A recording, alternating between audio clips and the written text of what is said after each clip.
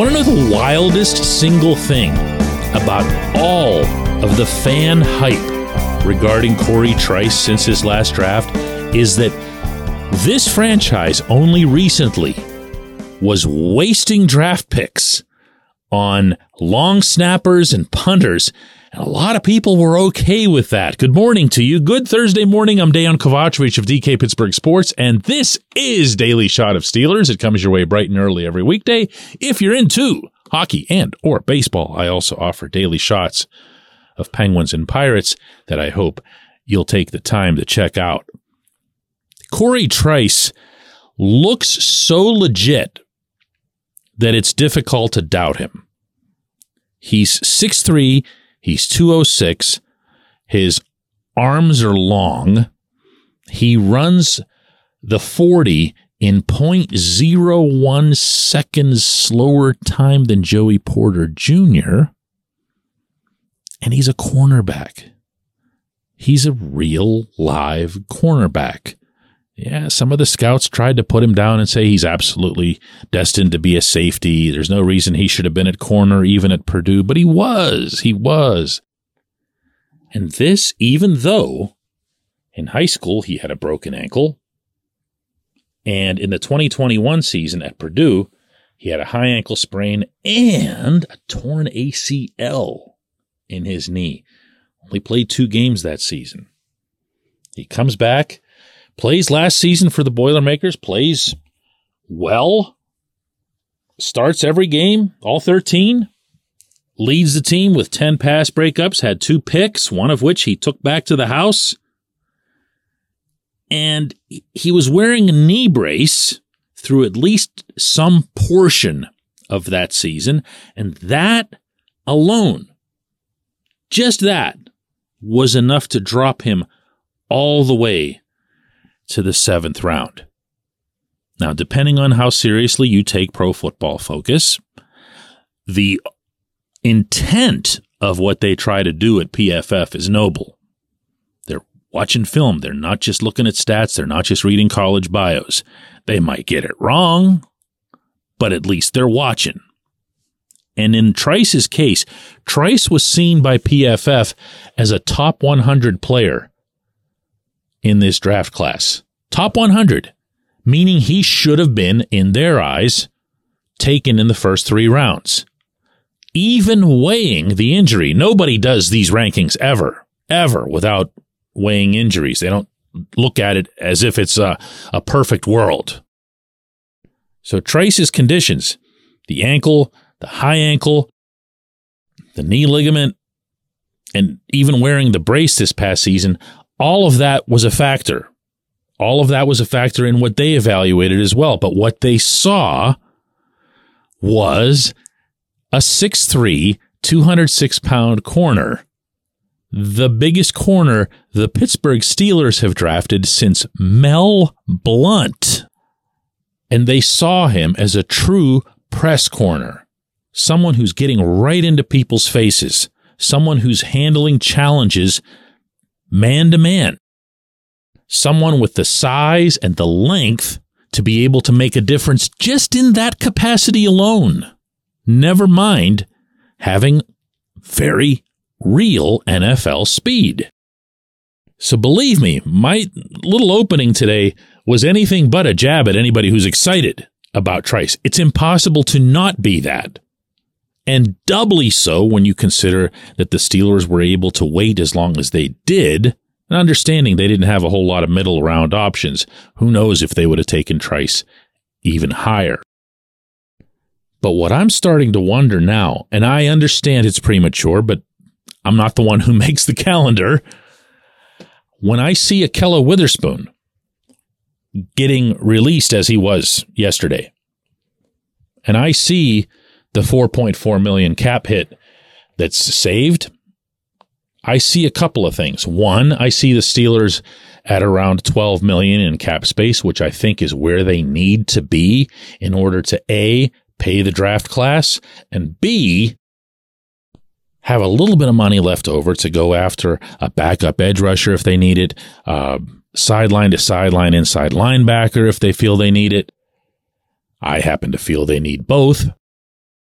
And then Omar Khan's practice is going to be what Kevin Colbert's was, that you'd like to have something in the range of 5 to 10 million in just walking around money as you enter the regular season. There are different ways to arrive at that, though. You can still do restructures. And that alone is what makes me think that this was about something else. Because if you look at the remaining corners now, who are you talking about? You're talking about Joey Porter Jr., you're talking about Patrick Peterson, you're talking about Levi Wallace, and you're talking about Trice. Now, one or more might move inside, might stay outside. I don't know. I've been saying for weeks now that there's very little that's solved on that secondary. But the more of these guys you just kind of let walk away, like Arthur Millette and now Witherspoon, the more you realize that this management team and this coaching staff is pretty freaking satisfied with who they've got in the fold right now, including the 7th round pick. My goodness, what a story that'd be, huh? Imagine that. When we come back, J1Q. This segment of Daily Shot is brought to you by our good friends at Mike's Beer Bar. They're located on Federal Street, directly across from PNC Park. Mike has more than 500 beers on tap, including from more than 50 local breweries. Stop in and say hello. Tell Mike we sent you. Mike's Beer Bar.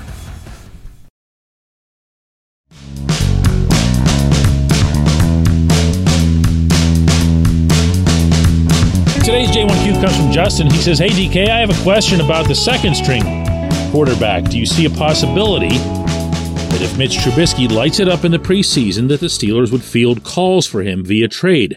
I think he's one of the best backups in the league, and a team that has quarterback needs right off the bat might just make a trade to make Omar look even more like the con artist than he already does." I'm going to answer this two different ways, Justin. I'm going to start off by saying that the signing of Rudolph was absolutely, unequivocally not linked to any sort of imminent or even preconceived trading of Mitch. It's just not. I am not guessing at this one. Doesn't mean it won't happen at some point down the road, but I am not guessing at what the Steelers' intentions are with this move. They saw a value in having a third quarterback who could provide them the same kind of depth that they themselves sought last season. And I'm going to presume that Mason's coming back at a much lower price than what he got in collecting like $5 million to hold a clipboard all year in 2022. So if you can get that much quarterback in terms of the quantity, there's no reason not to do it. I don't have an issue with it. I wasn't going to get excited about any of that. I just don't get excited about third-string quarterbacks in general, but whatever.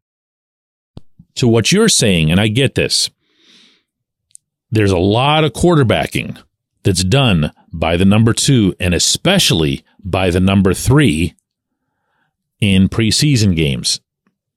So you're going to see a lot of Mitch.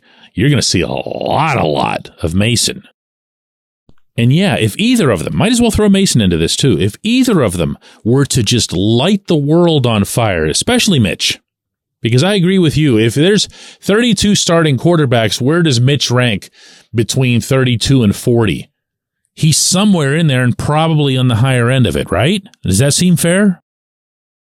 So if Mitch does something where it looks like, kind of like what he did for Buffalo a couple of years ago in the preseason, he had an unbelievable game against the Bears of all teams in the preseason. Looked just like a wizard out there. And he ended up not playing again, really, behind Josh Allen all year long. But here's another situation. And you never know. Quarterbacks get hurt. They just all of a sudden go down on the field, sometimes in training camp, sometimes in preseason games, sometimes just wherever. And that team is going to be facing a crisis unlike any other that can happen to your roster. And they're going to look around and see who's available, and Omar would be in a better position to trade either of them. But I'm going to repeat for you, in spite of what I just said, even though I think those things could happen, that was not the Steelers' mindset in bringing Mason back. It just wasn't. They appreciate the depth. They appreciate the familiarity. They appreciate the knowledge that he brings. And I appreciate the question that you asked. I appreciate everybody who listens to Daily Shot of Steelers. We'll do one more of these tomorrow.